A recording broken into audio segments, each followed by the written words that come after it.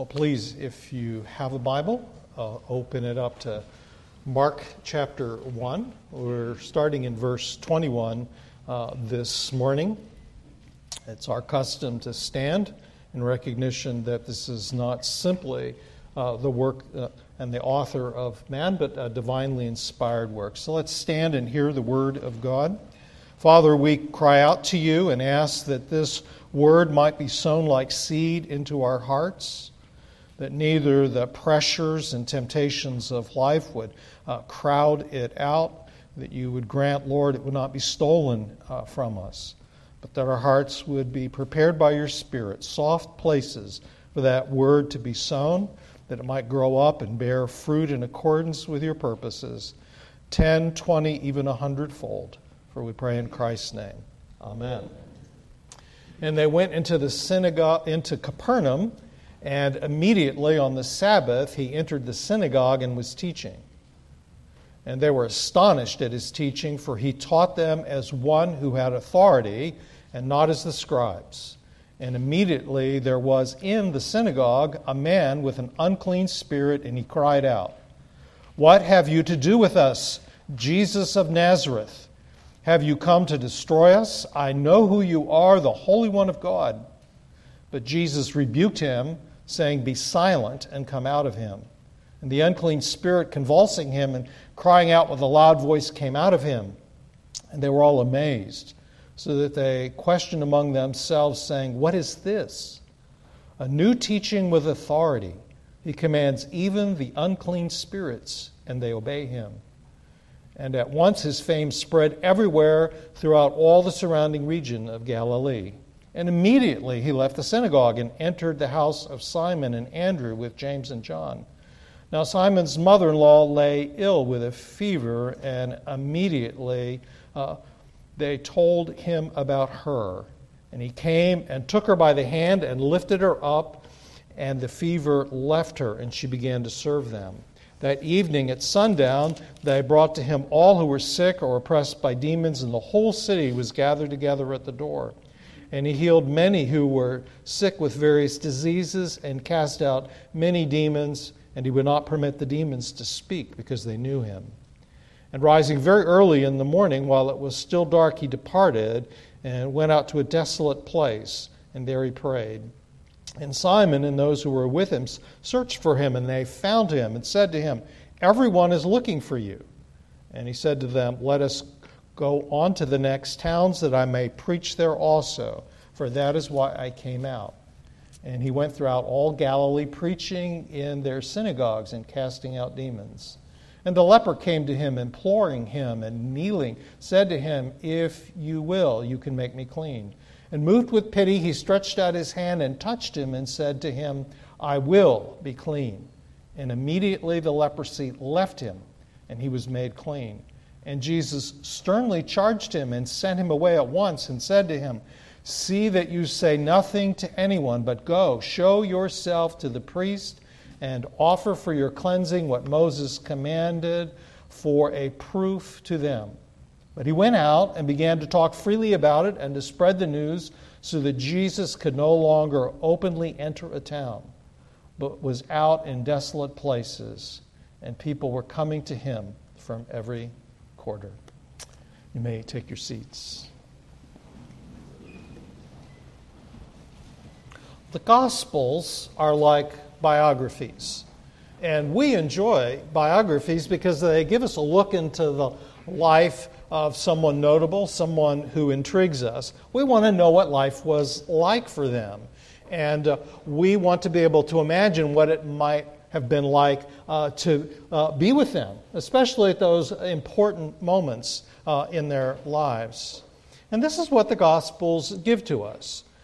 Jesus' life is so multifaceted that one gospel simply isn't rich enough and can't capture the totality of who he is. And so we have four, each written from its own perspective. And each gospel is written in its own style. Mark's gospel is written in a series of scenes. It's kind of like what we experience when we watch a film. And the pace is furious. Mark moves from one scene to the next, and he links them with the word immediately. In fact, immediately occurs 4 times in the 11 of the verses I read this morning. And presenting Jesus this way highlights action. Jesus is a man of action. And here we have, in what I've read, 4 scenes in total. And 3 of them all take place in a single day. In other words, this is a day in the life of Jesus. This is what you would encounter on a typical day had you been with Jesus. And they form a coherent picture. They reveal Jesus' authority. Now, the word authority, well, it doesn't sit well with us. It doesn't sit well for a couple of reasons, very understandable ones. One is that we see authority abused all around us in almost every possible arena. And often the people in authority seem to be out for themselves. They use their authority to benefit themselves. But Jesus' authority doesn't oppress people. He doesn't exploit or use people. No, his authority is exercised to restore our humanity. Every one of the scenes in this text we read this morning show us Jesus making people whole, making them more human. Now, the day begins in the synagogue. It's the Sabbath, and Jesus has along with him Simon and Andrew, James and John, and they enter the synagogue in Capernaum. Now, Capernaum is a very prosperous town. It's located on the Lake of Galilee. It's very close to a major highway, ancient highway. And in the first century, the harbor was quite large.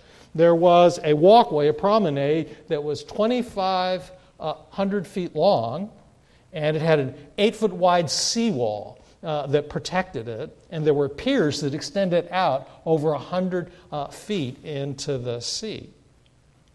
And one of the evidences of the wealth is the synagogue that's been discovered there. It was made of gleaming white imported limestone. And archaeologists, having found it, have dug under it. It dates to the 4th century, and they know that because of the coins and some other things that were found on top of it. And then underneath that, there is a basalt layer that's the synagogue that Jesus himself came to in Capernaum.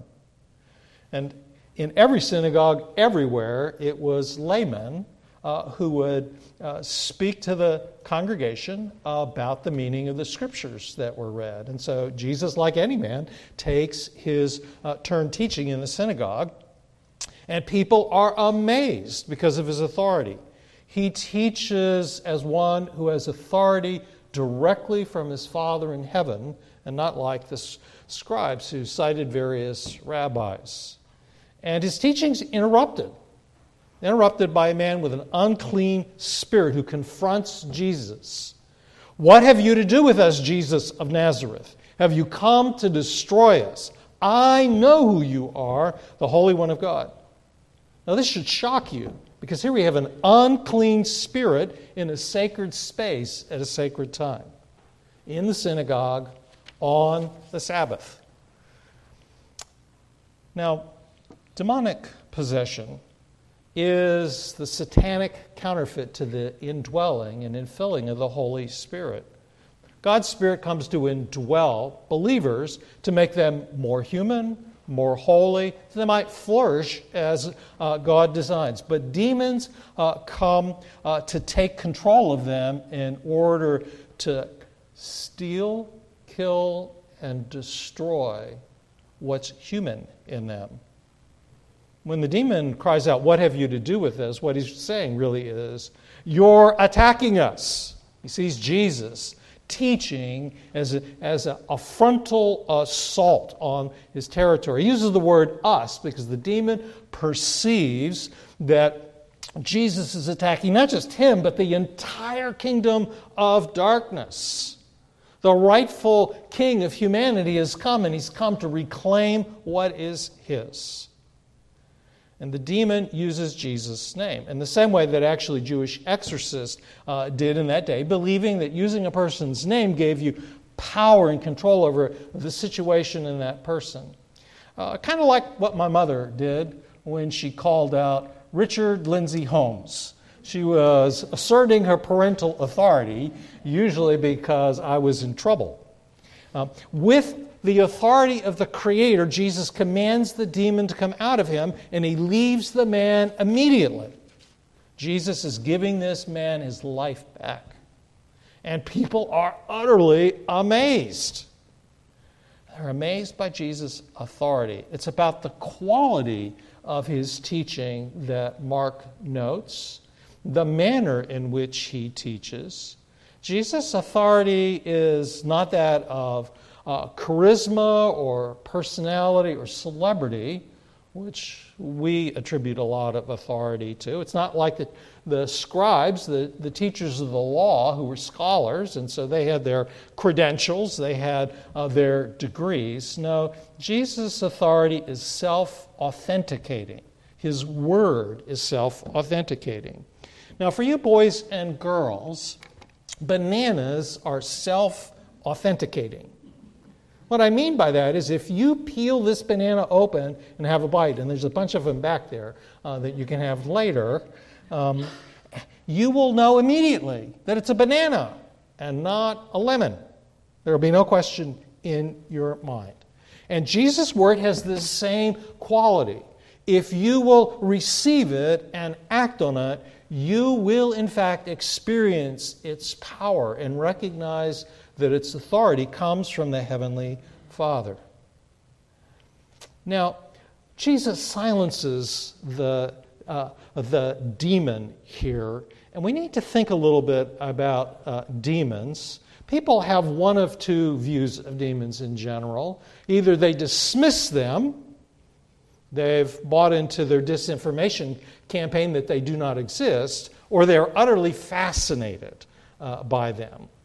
And many Christians who are fascinated by them actually turn to fictionalized accounts of spiritual warfare to get their picture of what that world is like. That's a very unreliable source of information. Of course, we need to turn to the Bible, but in fact, when we do, most of us are drawn, to the most, spectacular encounters that Jesus has with them, and that means that we might miss, in fact, how it is in rather ordinary ways that people open their lives up to demonic influence. The Scriptures point to, mundane things like harboring bitterness, anger, jealousy, being unforgiving, which results in divisiveness and the refusal to forgive. One place you can see this is in the story of Saul and David in 1 Samuel 18. You can check that out in detail later. But this is the story in which Saul begins his downfall. David has just defeated Goliath, and the maidens are singing. Saul has slain his thousands, and David his tens of thousands. They're celebrating his victory over Goliath. And Saul becomes very, very angry. And the very next day, we're told, in a mysterious way, that his jealousy and deep anger open his life up to the presence of an evil spirit, which results in him seeking to kill David that very day. Now, many conflicts in churches and among Christians begin with one person who is jealous of another, of perhaps the attention that they have, or perhaps the gifts that they exercise. Turf battles in churches, power struggles at work, and acts of self-preservation and promotion produce all sorts of social destructive behaviors. Manipulation, character assassination, destructive competition, evil scheming, and gossip. And we might be tempted to say, that's just the ordinary course of human life. But James offers a very different perspective. In chapter 4, he writes about two kinds of wisdom, and he says this in part. But if you have bitter jealousy and selfish ambition in your hearts, do not boast and be false to the truth. This is not the wisdom that comes down from above, but is earthly, spiritual, demonic. For where jealousy and selfish ambitions exist, there will be disorder and every vile practice.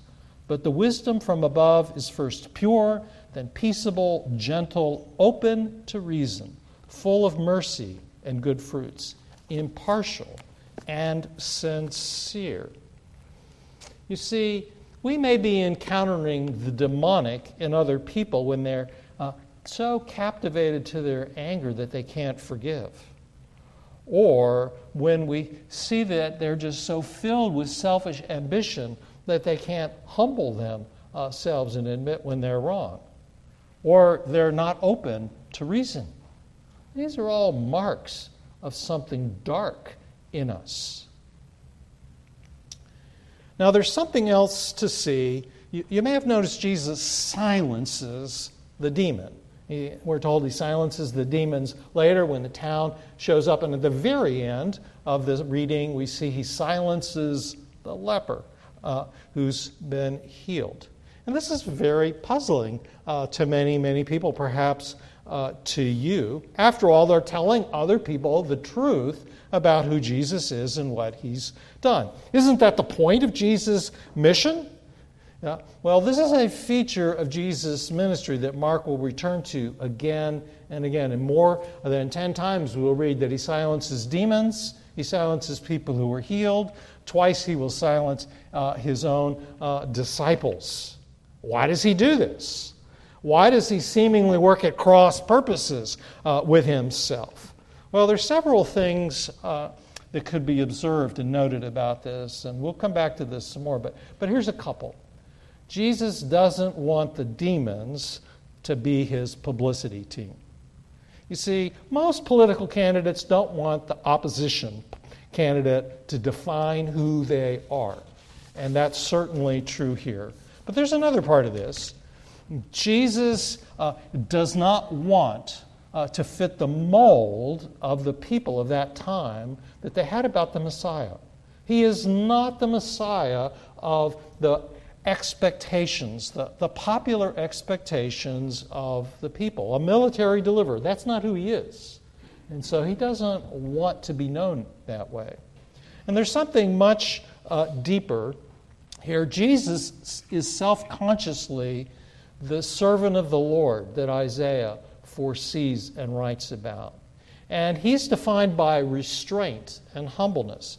A bruised reed he will not break, Isaiah writes.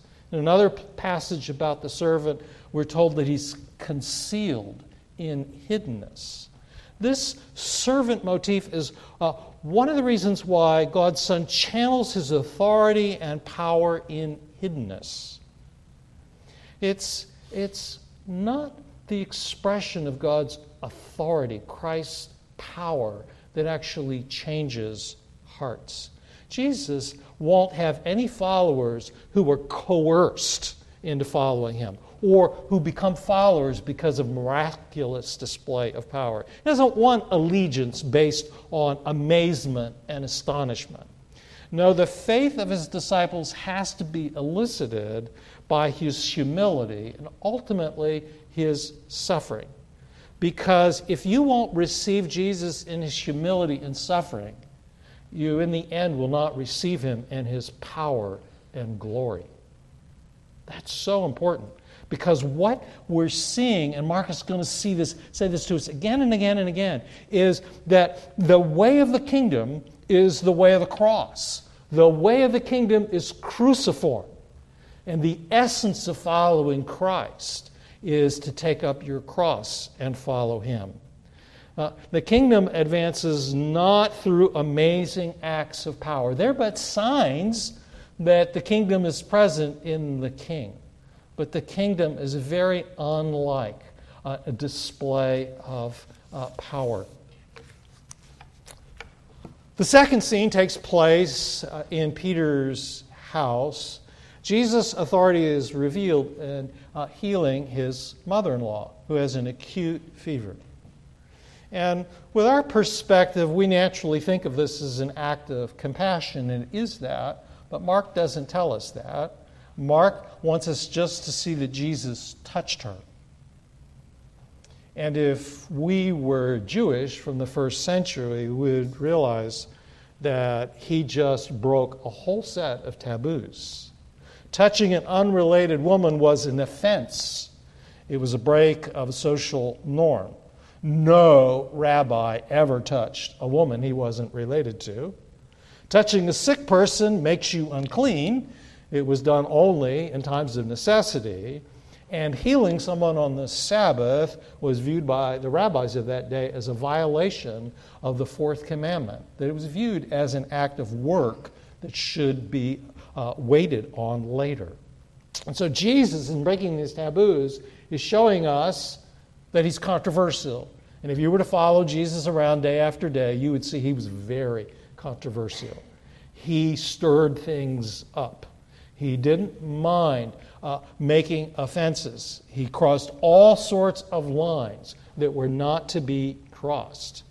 When the Sabbath ends, that evening, they wait because it's not to walk during the Sabbath. Word, though, has spread, I guess people calling out from one window to the next. And so all the sick and all the demonized are brought to Jesus, and he makes them whole. His authority here is restoring people. He's giving them life. But this restoration points to a greater restoration, and that's the restoration of a relationship with God. This healing makes that possible, and apparently it does for this woman. She gets up to serve them. Now, the word used here is diakonos. It's the word that we use actually to describe the office of deacon, and it's the word that Jesus uses to describe himself when he said, "The Son of Man came not to be served, but to serve and give his life a ransom for many." It's this word that Jesus uses when he talks about the nature of greatness. Servants are great. And so this woman is shown to be an ideal disciple. You might think she's just being sent out to the kitchen to work, but she's not. She's showing exactly what it looks like to be a disciple. Jesus elevates women. He shows them great honor wherever he goes. Unlike the rabbis of that day, and really much Jewish culture then, he thought they should learn. He names them among his disciples. Indeed, they are the first witnesses to his resurrection.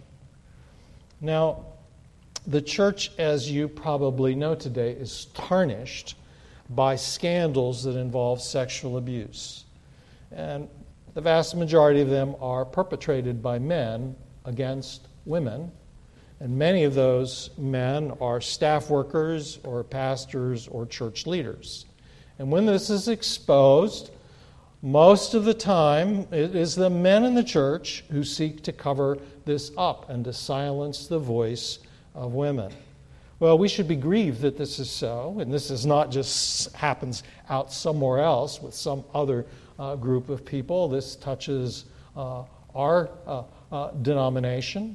My own daughter was in a church where the pastor frequently sought encounters alone with women in his congregation. And finally, after a long period, he has been brought to trial on that. You see, this damage erodes our ability to speak to a matter that we desperately want to talk to people today about. And that is the issues of the biblical Christian ethic, in particular sexual orientation and gender identity, which are so front and center. You see, as long as our house is in such disarray, no one's going to listen to us about this. We have no standing with people. You see, we have to ask the question, are we honoring women in the church? The honor that women have in Western culture was birthed out of what Jesus did. But sadly, the church isn't following Jesus at every point in this. The third scene is Jesus alone with the Father. Jesus is seeking solitude in order to commune with his Father. He slips away to a place where he won't be disturbed, to something he delights in, to be with someone he longs to be with. Now, for Jesus, being alone with the Father in his full humanity is a place of refreshment and strength, of wisdom and getting perspective on his mission. And if you spent a day with Jesus, you would often find he's gone in the early hours, he's disappeared. He's out spending time alone with God. This is something Mark is telling us ought to mark our lives as disciples. We need ourselves to prioritize time with God. For him, it was the thing of first importance. And if we're honest, it's challenging for us. I know it is for me. One of the challenges is our intent and purpose in drawing near to God. Often we spend time with God in order to have a transaction. We call that transaction often prayer. We come to God and tell him this is what we want him to do. Don't you see this is happening? You need to get involved. Don't you see this person over here? Do something for them. And of course, we should bring our requests and supplications and intercessions. But often, if this is the only thing or even the main thing that's happening when you spend time alone with the Father, you're missing what Jesus is doing with his time. He's communing with the Father. That's relational and not transactional. Just the way you spend times with a friend or friends over dinner. You invite them over to dinner, not to conduct business, but just to enjoy being with them. The second challenge is, it's this thing in my pocket here. So about 20 years ago, the church I serve thought I needed one of these, and so they bought me an iPhone. They said it was so I would become more efficient. And of course, for many years, since I wasn't accustomed to having this thing, it didn't change anything in my life very much. But today, many years later, I find myself drawn magnetically to it first thing in the morning. I have to check this, and I want to know what's happened there. And the worst thing I can possibly do is open up my church email account. Nothing takes away my communion with God more quickly than looking at that. But it might be for you the news, or it might even be what's happened on Instagram since you looked at it last at 10 o'clock at night. Do you need to make some changes? Well, I do. I have to fight this at this point.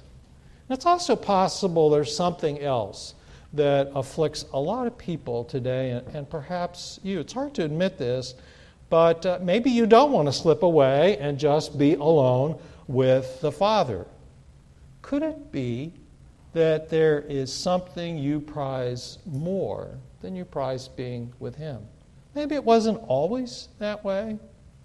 Perhaps you need to recover your first love. It could very well be that your appetites and desires are disordered. Happens to all of us. And you may need some help getting them reordered. It could be a trusted friend, or perhaps an elder, or you might even risk talking to a pastor. So the scene then shifts, and you might miss what's going on here. Simon Peter, with some others, comes to Jesus and says, "Jesus, don't you know that everybody's looking for you?" That's a rebuke. It's a mild rebuke. But what Peter is saying is, what are you doing here? You're needed elsewhere. And the word seeking, looking for you, in Mark is used about 10 times, and it always has a negative connotation. You might think seeking is a good thing, but actually in Mark, what people are seeking is to determine Jesus' mission and to control him, not to submit to him and follow him. And so the disciples see that Jesus is attracting the crowds, and they do what we would do. They think it's time to build the audience. Let's build a platform, as we say today. That'll get the message out. And Jesus' response to them shows they don't understand his mission. The disciples, like the crowds, don't understand their main need. They don't understand really what Jesus has come to do. And it's not healings and exorcisms. Those things are secondary. The main need is the reason that Jesus came out of heaven. It's to preach. It's to preach the good news. It's to bring salvation.